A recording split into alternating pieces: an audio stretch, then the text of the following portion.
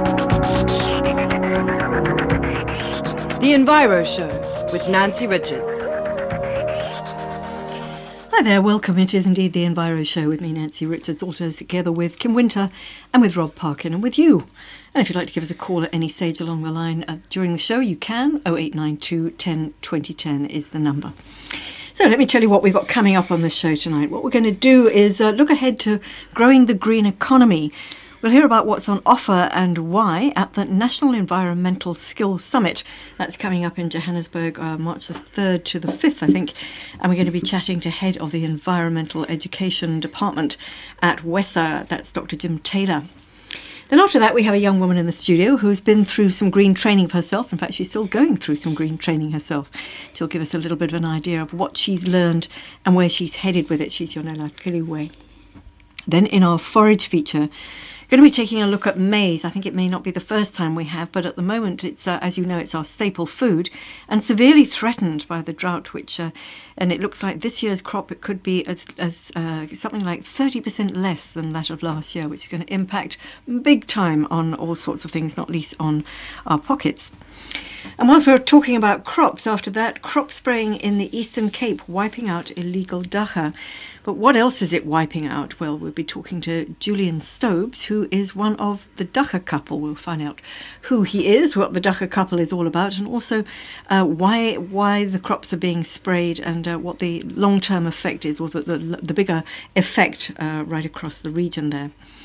And finally, with all this design and art and design that's happening here in Cape Town, the DESIGN INDABA, there's lots of things going on at the DESIGN INDABA, not least some people called the eco-brick people, and we'll be talking about the eco-brick, its design, very much the last word in reusing, upcycling, whatever you like to call it. We'll be chatting about that with Ian Domisa, who's the founder of the Eco-Brick Exchange. So that's what's on the show tonight, a little bit of eco-info for you, however. You might have heard this one, Greenpeace Executive Director Kumi Naidoo, who we had on the show a while back. He said recently that he was not shocked to learn that South Korea had asked for information on him and called him a potential threat ahead of the G20 summit back in 2010. Well, documents leaked to broadcaster Al Jazeera and published this week revealed that South Korea had asked South African intelligence services to spy on Naidoo. Probably, he says, as part of their efforts to promote their use of nuclear technology during the summit held in Toronto in Canada. Well, Greenpeace, it's certainly no secret that they have been very active in opposing the use of nuclear technology in South Africa and internationally. So, Kumi Naidoo under the spotlight, as it were. And just quickly, last word on the Vote for South Africa's Favourite Bird campaign. You might have heard us chatting about it here on the show. Well, it seems that 8,630 people have voted so far. They have just less than a week to go, and they are determined to get the votes up to 10,000. So if you haven't voted yet, there's, 1,200 and something or other.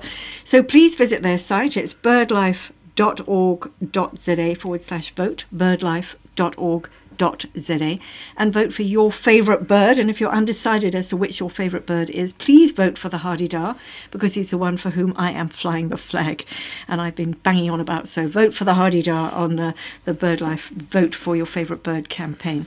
And what they're going to be doing, in fact, cryptically, BirdLife themselves say that at this stage there is a very pretty bird leading the poll. They're not saying who or what, and a rather ugly one coming stone last. And I'm afraid Mr. Hardy-Dar is somewhere in the middle. So if we can just raise him up there, maybe you would just like to go and do that thing and vote.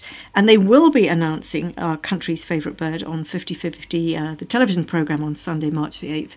And we certainly will be announcing it right here on the Enviro Show. Stay with us. The Enviro Show. Well, with unemployment at a worryingly high level here in South Africa, especially amongst our young people, kind of makes double sense not only to be looking at ways of getting people working, but to get them working in a way that is consciously protecting the environment is a bit of a must, actually. Well, this is the guiding principle, it seems, behind the National Environmental Skills Summit, which is happening next week in Midrand between March the 3rd and the 5th, bringing together a whole collection of role players, stakeholders, Not least amongst them are Dr. Jim Taylor, who's head of environmental education at WESA, which is the Wildlife and Environment Society for South Africa. Well, Jim himself mentors and works very closely with communities in KwaZulu-Natal, so up there at the coalface, knowing exactly who's working and who isn't. And we got him on the line to tell us all about it. Hi, may I call you Jim? Hi, greetings everybody, and greetings Nancy. Thank you very much. Jim, tell us a little bit about you. You're head of the environmental education at WESA. What exactly do you do? Is it to get people working? Is it to what is it that you do exactly? Gee, we have a really simple motto for our work, which is to promote public participation and caring for the earth. So any task that people can do, whether they're volunteers, whether they're employees, that will really help others become involved in actually caring for the earth is, in essence, what we seek to do. Yeah, I think we rather like them to be employees. I mean, although volunteering is a wonderful thing, one wants for this to be paid work. You know, one doesn't want to sort of put rely on people and their goodwill to be looking after the planet. We need for this to be a fully paid up, recognised profession, really. No, absolutely. And in fact, most work that people do will have some sort of environment component. You know, if you think of municipalities supplying water, even fresh food for people is part of an environmental ethic. And we would just like to share ideas around how you can do it in a more sustainable way so that the people who do have the jobs and are employed to do it are working in a way that actually benefits the longer term use of these resources. Yeah, well, I mean, I suppose even if you're working in a regular office doing whatever, you can be a little bit more environmentally conscious, sort of turn off your lights and your aircon and all that sort of thing. But the real issue that we're looking at here is the National Environmental Skills Summit. Who is going to be talking? Who's going to be learning? Goodness me, it's a very exciting meeting, and we feel it's possibly one of the most important conferences that happen each year. And the reason for that is that South Africa is really at risk from things like service delivery protests and so on. And often it's to do with resources that aren't adequately managed or municipalities who are unable to supply, whether it be water. We all know about the energy crisis issues. And all of these are linked to how one lives on the earth and how sustainably one does that. So at the National Environmental Skills Summit, there will be people there from many NGOs. There will be people there from Department of Water and Sanitation, municipalities, district municipalities, also other NGOs like Green Matter, who've played a big role in setting it up, Endangered Wildlife Trust, and all public-spirited bodies who really have a view to building the skills base of South Africa to address the environmental issues and risks that we face. I can't help feeling we're coming back to the NGO thing again, and sort of public-spirited people and government departments, municipal departments. What about the corporate world? What about the commercial world, the industrial world? Should they not be there as well? No, very much so, and we expect quite a presence from the corporate sector this year, particularly because a whole range of reports have come out around the importance of looking after the longer-term values that actually go towards nourishing industry and business. And at one level or other, all business does depend as well on that resource base. People often say that there are no jobs on a dead planet, and that's such a true statement. So whether one's business is mining or whether one's business is manufacturing, making vehicles, all those businesses require those energy sources, they require water, and of course everyone requires fresh air. So we certainly seek to engage with business around how business is done and always to look towards that sustainable value that is always lurking beneath the skin of these corporate endeavors, you know. So do you think the sort of commercial world is going to come there kicking and screaming? Because very often these are the things that people avoid or business avoids simply because it's more costly, it's more difficult. We've all got used to doing things in a particular way, or will they be coming there willingly? Yeah, I think there's been a big shift, and I think a lot more people are seeing a different way of managing the environment. I think there's a lot more pragmatic views. And more people are realizing that we can't carry on exploiting our water resources the way we have. So I don't think it will be so much an opposition with the business world as much as saying what steps can business world take, hopefully and often in partnership with government or the NGO sector, to say, let's be proud to live in a world where we're all contributing towards sustainability rather than fighting each other about different opinions. So the word skills is sort of used in its broader sense. I mean, it's skills. It's skills always sounds like you're training people to do something that they haven't done before. And I suppose in some ways we're training people who are already in business to do things in a different way that they've done before. But just let's stay with the sort of the job creating component. Will there be people actively there recruiting people to sign up for different courses, training, that sort of thing? Yeah, there is certainly an element of that, and in the recent report on green jobs, they estimate that over 200,000 jobs in the short term can be created through the green economy. So there is that possibility of jobs for all. But the Skills Summit isn't so much about finding people jobs as skilling people to look after the resources in a much more longer term and wise way. So, the pressures that are imposed on the environment are essentially done by people. So if it's people that are at the root of our water crisis, our energy crisis, then surely the solution is better skills to cope with these problems. So a people-centered issue requires a people-centered response, and that's why this summit is looking at what skills do people develop and how to be able to manage the resource base much better and in a much more sustainable way. Okay, we'll get to the skills in just a minute. The 200,000 odd jobs that are said to be part of the green economy, give us an idea of what those are. They've divided the jobs up into different categories. Many of them are to do with renewable energy. That's regarded as one big growth area. But the largest one by far is natural resource management. So within natural resource management, we've got activities related to biodiversity, conservation and ecosystem restoration, as well as soil and land management. So if we don't look after the soils and the land management, then there really isn't too much future. And by restoring ecosystems, one can help the rivers and streams to function in a better, more natural way, and therefore supply more consistent and cleaner water for whoever wishes to use it. So it's kind of rebuilding the natural resource base which we all rely on. And in the push for the industrial period, we've tended to forget that these resources are finite and they really do have to be looked after better, Yeah. So it's skills, it's a sort of... It's awareness as much as skills, isn't it? Because it's not like rocket science where you're going to have to learn a whole new thing. It's just about changing your viewpoint.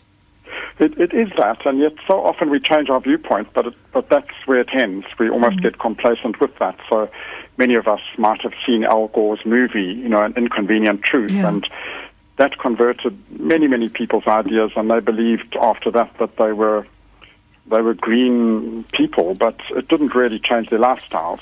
We still switch on the same air conditioners, drive in the same cars, and it's a bit of a business as usual. So with skills, you're really going that extra step. You're actually looking at what is it you can do rather than the ideas you have in your head, but what can you actually do practically with your colleagues, with your neighbors, to reduce the impact on the earth and live a more sustainable lifestyle. So that's where we see the skills coming in. Will there be, sort of take-home factor? I mean, I'm sure it will be very interesting to be there at the summit and hear what's being said and see what the demonstrations are and so on. But will there be something, more tangible that people who are not able to get to the summit can take home? Will there be information on websites? Yeah, in fact, today was the closing date for all the submissions to the Skills Summit. So if you go on the Green Matter website, that's managing the National Environmental Skills Summit, you can see all the different presentations that will be going on there. Some of them will also be workshop centered, so it will be people actually thrashing out different ways of developing the skills set in South Africa, identifying where the gaps are and what can be done about it. Okay. And then also a lot of people will be bringing displays and examples and actually practical ways of actually living more gently on the earth. So there is quite a full range of opportunities, whether one can get to the summit or not. Yeah, super. Well, I'm going to give out the details of the Green Matter website. I have had a look, and there's certainly a lot there. So whether you're in the volunteer business, whether you're in the commercial world, or looking to sort of begin a new career, I think that there's probably a great deal to think about. And none of us need say that there isn't something that we can do, whatever, and no matter how small it is. Jim, thank you very much. Very best of luck with that. And let me give out the website. Dr. Jim Taylor, thank you. Great. Thank you all. Jim Taylor, Head of Environmental Education at WESA, which is the Wildlife and Environment Society of South Africa. And if you'd like to find out a little bit more about the National Environment Skills Summit, check it out on greenmatter.co.za. That's the website, greenmatter.co.za. Well, next I have with me somebody in the studio who has been on the receiving end of some of this green skilling. She's Yonela Kiliwe. She is a Groen Sebenza intern coming out of the Green Matter program, which is led by SANBI, which is the South African National Botanical Institute. Well, she's all of 26 years old. She's a human resource development graduate. She's from Umtata in the Eastern Cape. She studied a Bachelor in Administration in Human Resource Development, also Labour Law at the UWC, but she's decided to go green with all of this. Yonela, lovely to have you with us. Thank you very much. Thank you, Lexi. So did the green world come and get you, or did you come to it? I mean, you have all these other qualifications. Where did the green fit in? I came to find the green world. I went to the University of the Western Cape and I registered for Human Resource Development, as you said. And as I did the course, I realized that I'm so much interested in the field. In as much as I'm from the commerce field, I was not so much into accounts and finance. So I developed so much interest in people in the working environment. So through my studies, I developed my passion in the sector. And then through university engagements, activities, we have the Green Campus Initiative on campus. Okay. So we were doing that throughout my undergrad years. So I developed passion for the environment and the activities thereof. So that's how I knew that I have a passion for the sector. So you're coming back to what I was saying to Jim. It's really about awareness, isn't it? I mean, before you get any skills training, first of all, you've got to have your eyes opened. So yes. Your eyes were opened. And then you joined up with the SANBI's Groen Sebenza. Now, what does that mean exactly? As an intern there, what training are they giving you? Okay. Firstly, let's start back. So while I was doing my honors degree, there was an advert on campus about this internship. The internship is a Groen Sebenza internship. Groen means green, so green work. So I was very fascinated to see that the internship advert needed a human capital development intern. So I was so shocked. Had your name on it, didn't it? I was like, oh, actually, this is my speciality. So I didn't know that I can actually fit into the sector, because the environment world, you always think that it's people from the science field who can only fit in. So I was very happy. I applied. I was like, no, it's a good opportunity. I love the environment, so why not? So I applied for the sector. For the internship. So I got in it's a Groen Sebenza sector-wide skills development program. Basically, it has 800 pioneers nationwide, placed in different organizations in different departments. So I'm one of the 800 placed at Worldwide Fund for Nature South Africa, which is WWF, under the program called Environmental Leaders Program. Okay. Yes. So are you an environmental leader in training? Yes, I'm an environmental leader in training. The Environmental Leaders Program, basically we focus on skills development training. We bridge the gap from students from universities into the working environment. So we're trying to balance the two. Just this thing about skills development. We say, well, skills development. What is that? What skills are being developed here? We students come straight from the university with a whole lot of theory in the environment into biodiversity careers, but they don't really know how to do the work and the ways of doing the work. They're not properly mentored because they were just taught in universities. So they come in to our sector, and then we give them relevant mentors to train them with the hope that we will retain them in the sector to be able to save the environment and our ecology. What training did you have? Currently, what sort of green-wise? Okay, so as a human capital development intern, I'm being trained to be able to do training and development, to be able to look into career growth, developing new entrants into the environmental sector. Not only new entrants though, we also develop current professionals to strengthen the work that they do. So professionals who are already in the sector. So basically, our work is around training and development, mentoring, organizational development. But do people go out into the environment? I mean, it's very difficult when you're in a campus like UWC. Just for example, you're surrounded by bricks and mortar and concrete and, and glass and so on.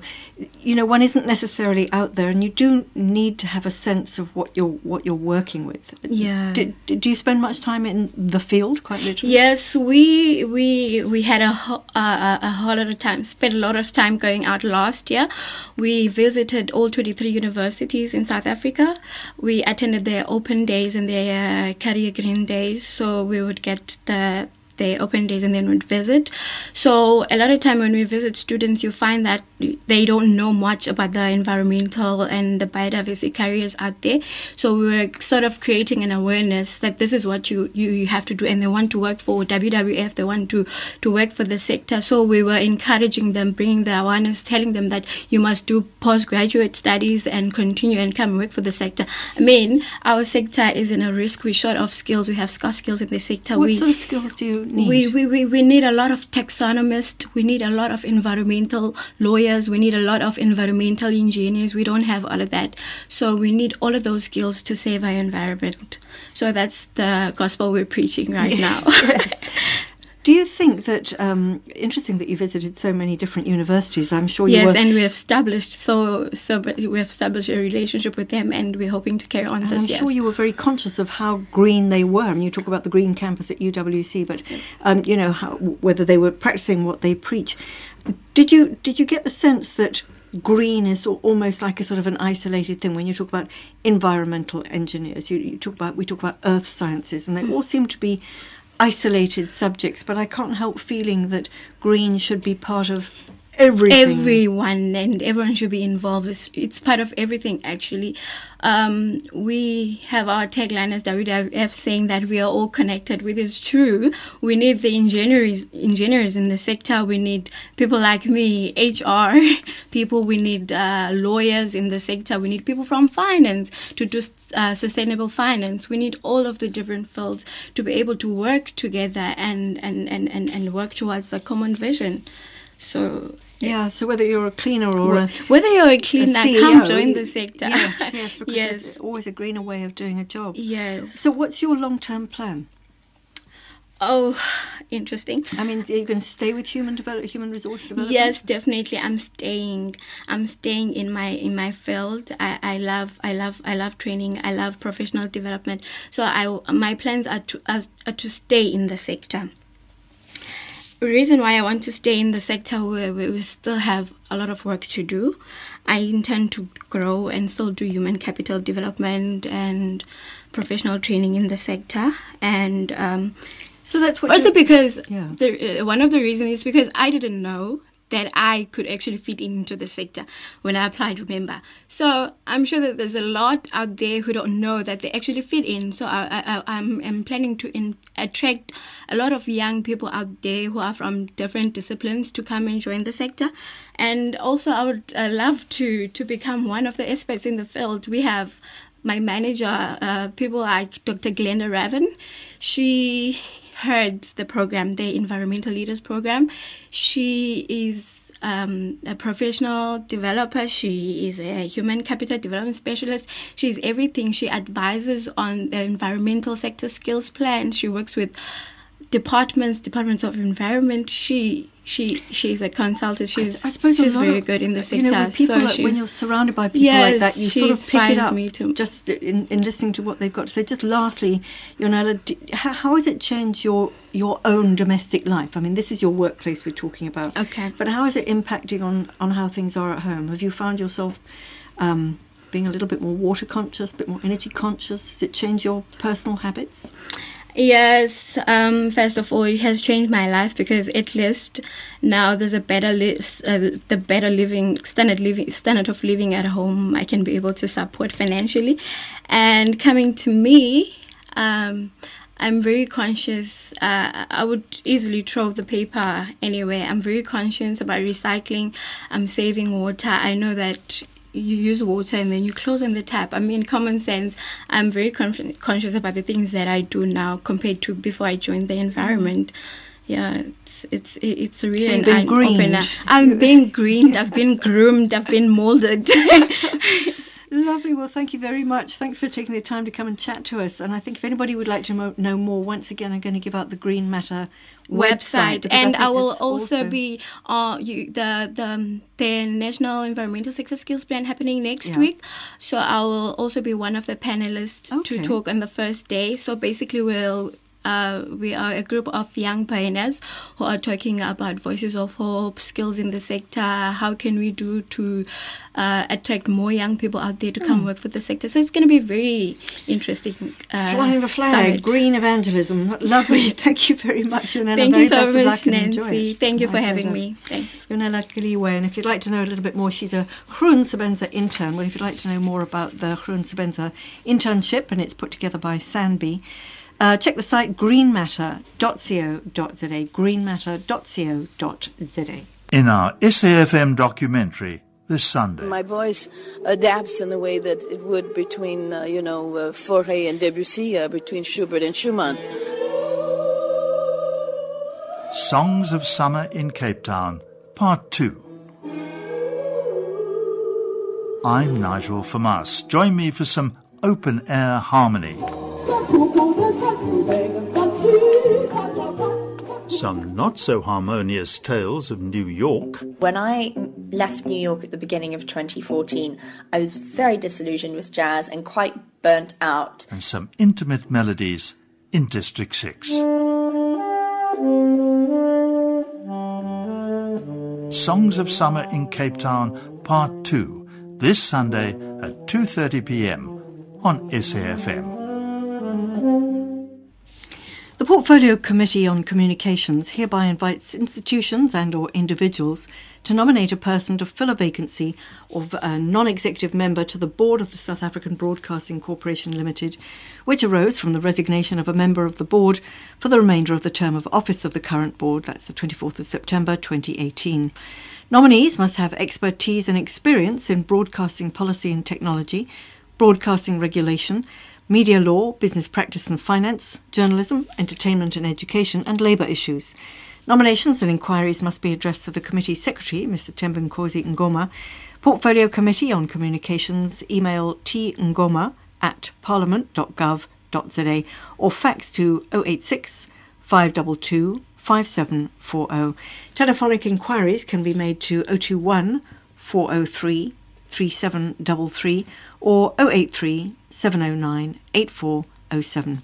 Closing date for nominations is Friday the 27th of February 2015 at 4 o'clock. Please note that nominees may be subjected to qualifications check and security clearance. Late submissions will not be considered. The Enviro Show on SAFM.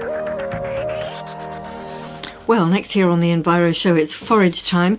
As you know, it's a time when we talk about different foodstuffs and where they come from, how they're grown, how they end up on your plate. Well, one foodstuff is a staple food that keeps South Africa going. It's maize. Well, it may not be keeping so many South Africans going very soon, because this year's crop, it's estimated going to be at least 30% down on what it was last year, and that's as a result of the current drought. Well, it's going to certainly impact on price, on export, on import quite dramatically. To tell us a little bit more about the effects and the causes and so on, we have on the line Jannie de Villiers. He's CEO of Grain South Africa. Hi, Mr. de Villiers. Nice to have you with us. Good evening, Nancy. Thank you very much. The extent of the drought has seems to be countrywide, from what I understand. Is that right? That's right, yeah. I think about 2 years ago we had a drought that was mostly located in the Northwest province, but this year it was a lot wider. And, we received fairly early rain in the beginning of our summer season, and the farmers planted, and we've planted, huge quantities, more or less the same as last year. But from the middle of January, we didn't receive any rain, and that caused the drought. Is there no way of forecasting this? And if there is a way of forecasting what the long-term weather patterns are, is there no way of accommodating it? I think so in a sense, but in South Africa, we only produce about 20% of our maize under irrigation because of the limited water resources available. We have heard from the forecasters, it could be a dry spell, a midsummer drought. What we've done as a country is we have specialists in what we call conservation agriculture, to teach the farmers new methods to conserve the moisture in the soil and all those sort of things, and how to do crop rotation and, all those kind of things. We also spend a lot of money, research money, to develop new drought-tolerant varieties. But at the end of the day, because of the rain-fed, the biggest part of the crop being rain-fed, if it doesn't rain, you can do as much as you can, but at the end, we still need the rain in this part of the world to actually grow a crop like maize. How much? I believe last year we had a bumper crop because the conditions were favourable. Is that so? That's correct. We almost had a similar situation last year, and it was, I think, the first week of February, we had exceptionally good rain, something like 100 millimeters plus over that week of the 3rd, I think, of February, and that actually caused the bumper crop. We had a similar bumper crop coming, but it just didn't rain in the middle of January, February. I think some of the farmers told me, the average number of days in January above 32 degrees was in the vicinity of 8 days, and this year we had 22 days higher than 32 degrees Celsius, and that just caused the plants to suffer especially when they have to start pollinating and, filling the crops, and it was just too hot. Yeah, gosh, there's not much room for error, is there? Yeah. So, do we produce enough for our own purposes? How much do we export? Because where I'm really going with this is how much at the end of a season are we able to store for a later period, or are we using everything that we get either for our own purposes or for export? Yeah, I think we're very lucky in terms of the maize.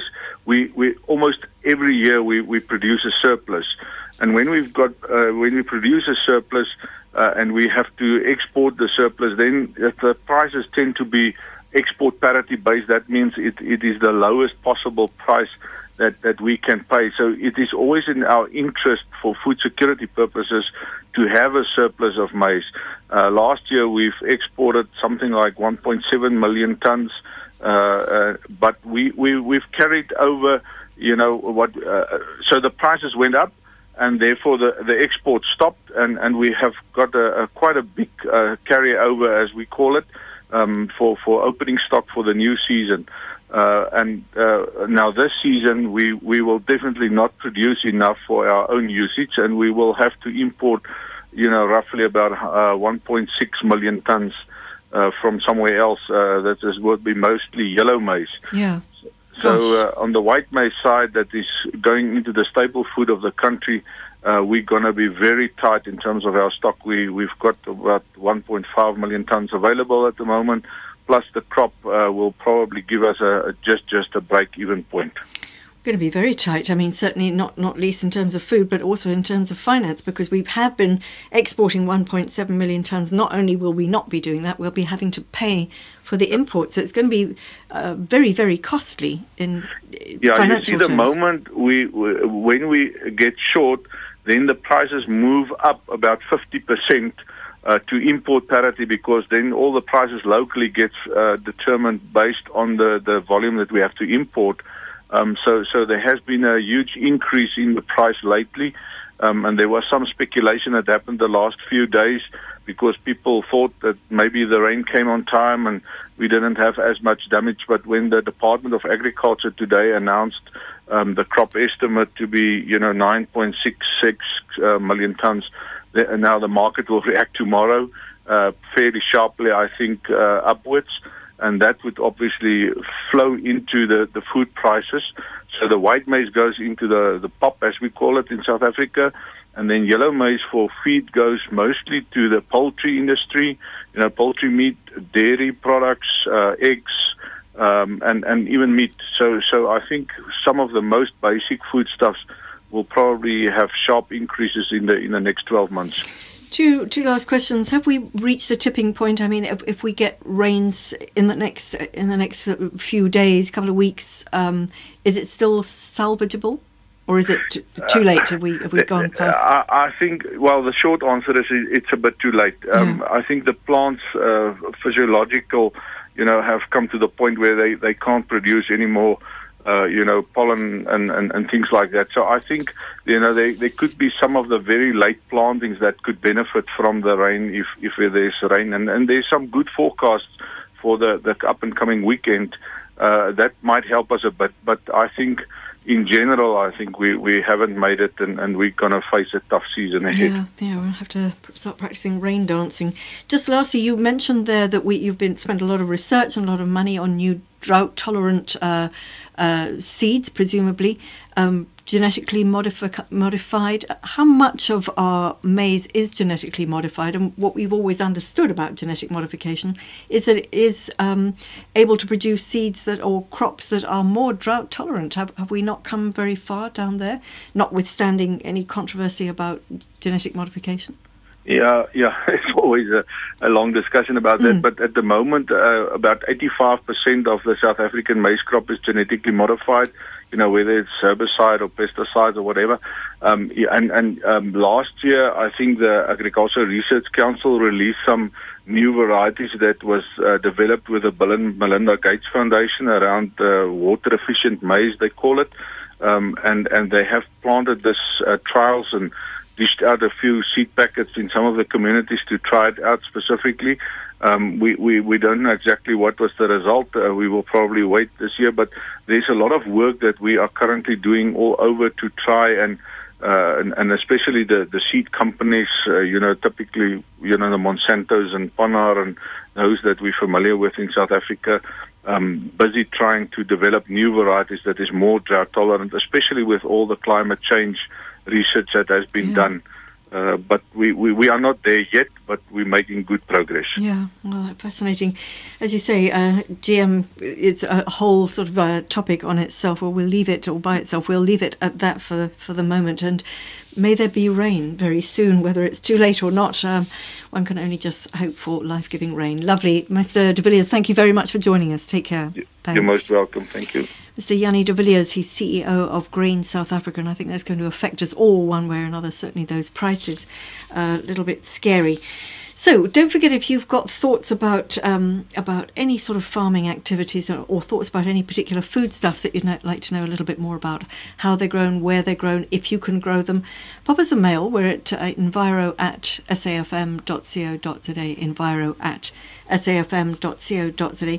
Equally, you can send us a message on our Facebook page, which is the Enviro Show on SAFM. Well, we're moving on from one very legal crop to another. that is rather less so. Cannabis, or dacha, that's grown really quite prolifically in the Eastern Cape, or the former Transkei, but it's presently being destroyed by a fairly aggressive program of crop spraying, so it seems. Well, there are a number of issues here about the growing and use of cannabis, certainly, but what's on the table right now is the wider damage that crop spraying is doing on the other vegetation and the people in the area that are being sprayed. So, with his take on the issue, we have on the line Julian Stobes. Now, Julian is one of the dacha couple. He's a director of social activism, and he operates under the banner of Fields of Green. We've got him on the line to explain all. Hi, Julian. Good evening to you. Hi, nice to have you with us. Julian, just explain to us the dacha couple, your director of social activism. Just tell us where you're coming from. Yes, the dacha couple are my partner and I, Myrtle Clark, are taking the government to task in the courts to try and overturn the cannabis laws of South Africa, because it's a vital product that we need to be able to use. And the banner of Fields of Green for All is a non-profit company that we've set up to achieve just that, and we are in operation for the last 2 years. We're more involved in the harms that prohibition have rather than the attributes of the plant itself. Okay, fair enough. Nonetheless, a vital product that we need to use. Just to explain that. I mean, there are people who are going, "Oh, eye roll," dacha, cannabis, etc., etc. Yeah, and I said that sometimes it's a very tough sell. But the bottom line is, all the way around the world, governments are realizing that punitive measures to try and stop people using this plant are failing dramatically, and the prohibition itself is doing more harm than good, and much more harm than the plant ever could. And we, as a nation, grow some of the finest marijuana in the whole world, and people know that. And it is on sale in all over the other parts of the world, and we can't even use it here. It's a legendary product, and South Africans are watching helicopters spraying it to kill it. So it makes no sense to us whatsoever at all. Yeah. Do you use it? And if you use it, for what do you use it? Nancy, I've used it for 30 years. I think I've been driving illegally for the last 3 decades, because it takes a month for it to leave your body, and I can't remember not having it in my bloodstream for less than a week at a time. So I've used it extensively most of my life, and it's helped me along in my life. I enjoy using it. I don't get into the medical aspect of it, because I know it is medicine. I don't make any distinctions between it being good for you or bad for you. It's good for me. Sometimes it's bad for other people. Okay, well, we're going to leave that particular issue, we're going to park that right there. The issue that you have is that it's being sprayed to try and wipe out the vast amounts of it that are apparently being grown in the Eastern Cape. How much is being grown? And tell us about the spraying program. Well, if we read through the newspaper reports that we'd like to think that we help generate the interest that we've caused through social media when we heard on the ground that there were people spraying this year. And we jumped on it this time because as an organisation we're a bit more, we're stronger as a unit, we've got a bit more funding, and now we can go out and try and expose this for what it is and get people like yourselves interested in such a subject, because it affects absolutely everyone. The papers say about 500 hectares of dacha was sprayed, but we'd like to rephrase that and say an area of 500 hectares was sprayed, period.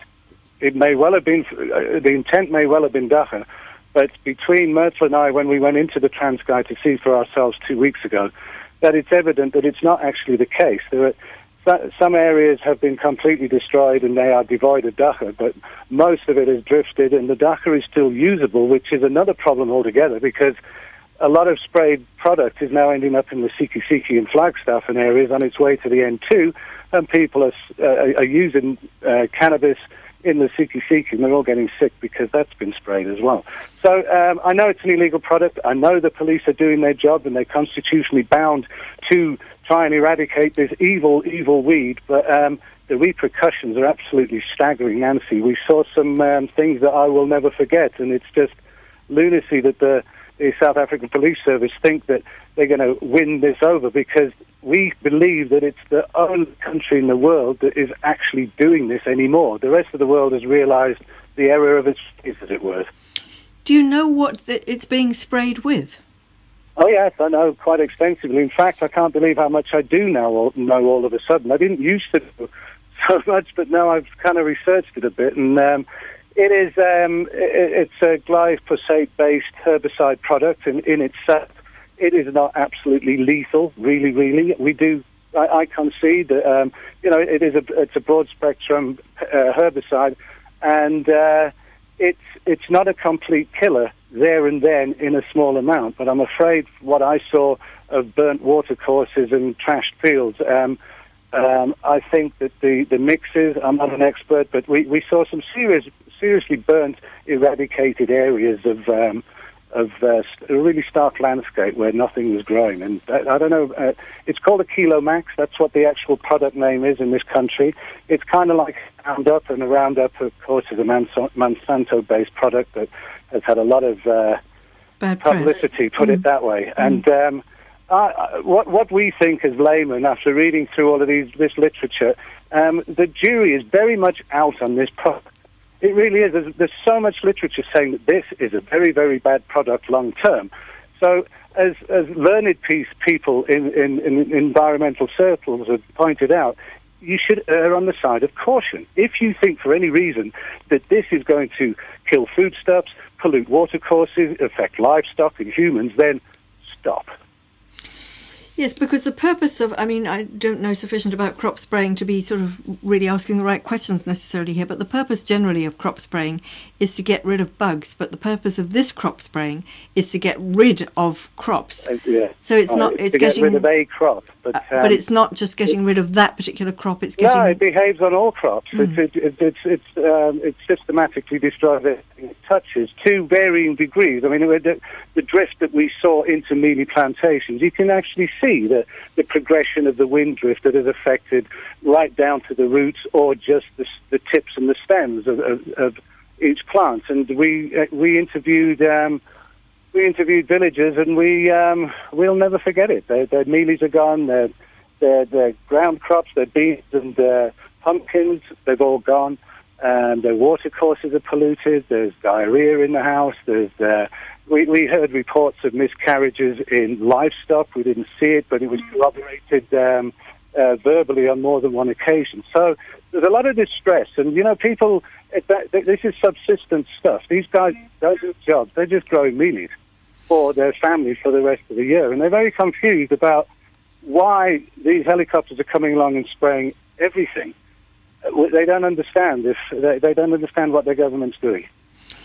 And can it be categorically proven that it's as a result of this particular crop spraying that all these things that you've researched and seen are happening? You know what? I will stick my neck out here and now and say categorically yes. There's too much information out there. We personally have seen too much stuff. In the few days that we were there on the ground with activist friends who got the community involved to talk to us, we gained their confidence, because of course you can't just walk into these areas. They're growing dacha as far as the eye can see, Nancy. 500 hectares that the police have boasted about is this ridiculous, this small amount of nothing. You can see 500 kilos with a blink of an eye in one small valley, and there are 300 more valleys. And it's been in those valleys for 700 years, and a few police helicopters are not going to eradicate it, but they are going to affect lots and lots of communities that may or not be using the cannabis plant. Yeah. A little of this plant actually ends up, I believe, down in the major cities, because we've seen it being used extensively for feed, for livestock, for ailments, for traditional medicines that go back hundreds of years. So this is a cash crop to put food on the table. Julian, we're going to leave it there, but thank you very much for your thoughts. I'm going to give out the details. If anybody would like to know a little bit more, dachacouple.co.za or fieldsofgreen, I think, .org. Is that the website? It's actually Fields of Green for All. Okay, Fields of Green for All.org.za. Is that right? Super. Lovely, thank you very much. Very best of luck with the fight. Thank you. Thank you very much. Julian Stubbs of dachacouple.co.za or fieldsofgreenforall.org.za. fieldsofgreenforall.org.za. I think it was fieldsofgreenforall.org.za. Otherwise, just Google Fields of Green for All. And if you've got thoughts on that, let us know. Pop us a mail. It's enviro@safm.co.za. enviro@safm.co.za. Well, it's all happening here in Cape Town in terms of art and craft and design and all sorts of wonderful things. There's the design there's the Design Indaba, there's the Cape Town Art Fair, there's the Guild Design exhibition, there's the Open Museums exhibition tonight. So if you're an art lover in any shape or form, my goodness me, Cape Town is only the place to be. Well, I put my nose into the Design Indaba this afternoon. There's all sorts of things going on there, not least the Eco-Brick Exchange. And we have on the line Ian Domisa, who is the founder of Eco-Brick, to tell us all about it. Hi, Ian. Hi, Nancy. Thanks for calling. Absolute pleasure. You've obviously been to the Design Indaba and had a good look around? Yeah, it was amazing to see all the different things they have on display today. Yeah, it's very beautiful, I must say. There's all sorts of things. It's also very dark, and I wondered if perhaps Eskom had done a bit of load shedding. There didn't seem to be an awful lot of light there. However, I definitely found your eco-bricks. Tell us about your eco-bricks. I think we've spoken about them on the programme before, but I think you've taken them to sort of bigger and better heights. Explain to us what an eco-brick is. Basically, an eco-brick is a 2-litre plastic bottle filled with unrecyclable plastic waste that usually litters the environment. And we heard about this and we thought it would be a fantastic way to build a preschool in a township in Port Elizabeth. And so we've partnered with some architects and engineers, and we are replacing a shack preschool with a high-quality learning environment. When you say we heard about this, did you hear about it somewhere else? I mean, this is not of your own devising? Yeah, so eco-bricks were first used to construct buildings in Guatemala, and they used a system with concrete plastering and things like that. And so we heard about it through the Greaton Transition Town, where they've actually built a small classroom using earth materials, and we found this such a fantastic way of environmental awareness. But what we did when we spoke with the architects is that we found that form of construction wouldn't be approved and by our strict energy regulations. So we worked with the architects and the engineers, and we came up with a sort of a wall sandwich that would both meet the local municipal regulations as well as withstand our driving rains that are quite a factor in South Africa. So you've got the 2-litre bottles, cool drink bottles, filled with rubbish, so you're cleaning up the environment, and you put them between, as you call it, a wall sandwich. Yeah, and the wall sandwich is a lightweight steel structure. So it's different to ordinary brick walls in that these bricks won't be carrying load themselves. And then on either side of these bottles are pieces of boarding, which are magnesium oxide boarding, and these are fireproof and waterproof, and these then get plastered so the walls look regular. Yeah. You know, we were talking about job creating and the green economy and creating sort of green skilling people. This sounds to me like a sort of an ideal opportunity for people who are going to go and find the 2-litre bottles and all the rubbish that goes in it. Or are you working with any of the cool drink manufacturers?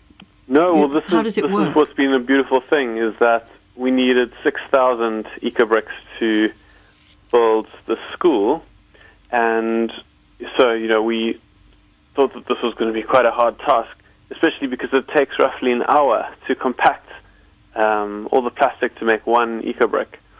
But what is beautiful in Port Elizabeth is people have been so generous with their time and their energy, and they've been sending us eco-bricks in, and we've been collecting them through different drop-off points across the city. I just have to ask you this, the stuff that you're putting inside those bottles, is it all clean? I'm just thinking about sort of rubbish going there and rotting and festering and does it all get a bit nasty? The one prerequisite is that it must be dry. Okay. And yeah, it's all plastic packaging, but the bottles themselves are sealed, and then they also are sealed within the wall membrane itself. So there's sort of a double seal technology. So it's sort of human energy that's required rather than any other sort of fossil fuel energy. Yeah, and it's great because, as you say, it's a low-skilled construction form, and when we get to the construction phase, that's also going to be the concentration is us learning from the suppliers and all the different building specialists in a way that we can pass on this technique to other members.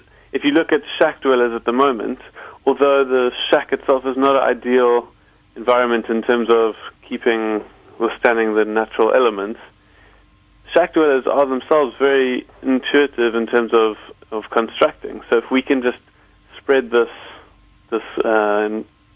system of building to other people, that people can actually just improve their own living situation themselves. It may not necessarily be sort of aspirational in terms of architectural materials, but it's certainly it's a solution to a lot of things. Very, very briefly, EcoBrick Exchange. What exchange in what way?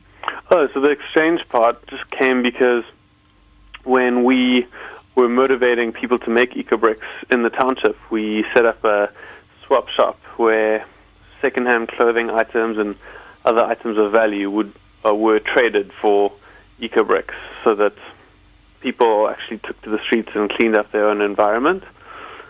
But yeah, we see it as, the people that we're building the school for, they help out and they help us, and in return we sort of guide them in the different directions. So the exchange part is kind of multifaceted. Yeah. Well, the whole thing is kind of multifaceted, Ian. Yeah. Lovely. Thank you very much. I'm going to give out your website if anybody would like to check it all out and find out more. It's ecobrickexchange.wix.com. ecobrickexchange.wix.com. Ian Domiser, thank you very much. Perfect. Thanks so much, Take Nancy. care. Cheers. And if you'd like to see those eco bricks, get yourself along to the Design Indaba here in Cape Town through till Sunday, I think it is. Otherwise, check the site, ecobrickexchange.wix.com. Thanks, team. Kim Winter and Rob Parkin, and I'm Nancy Richards, who have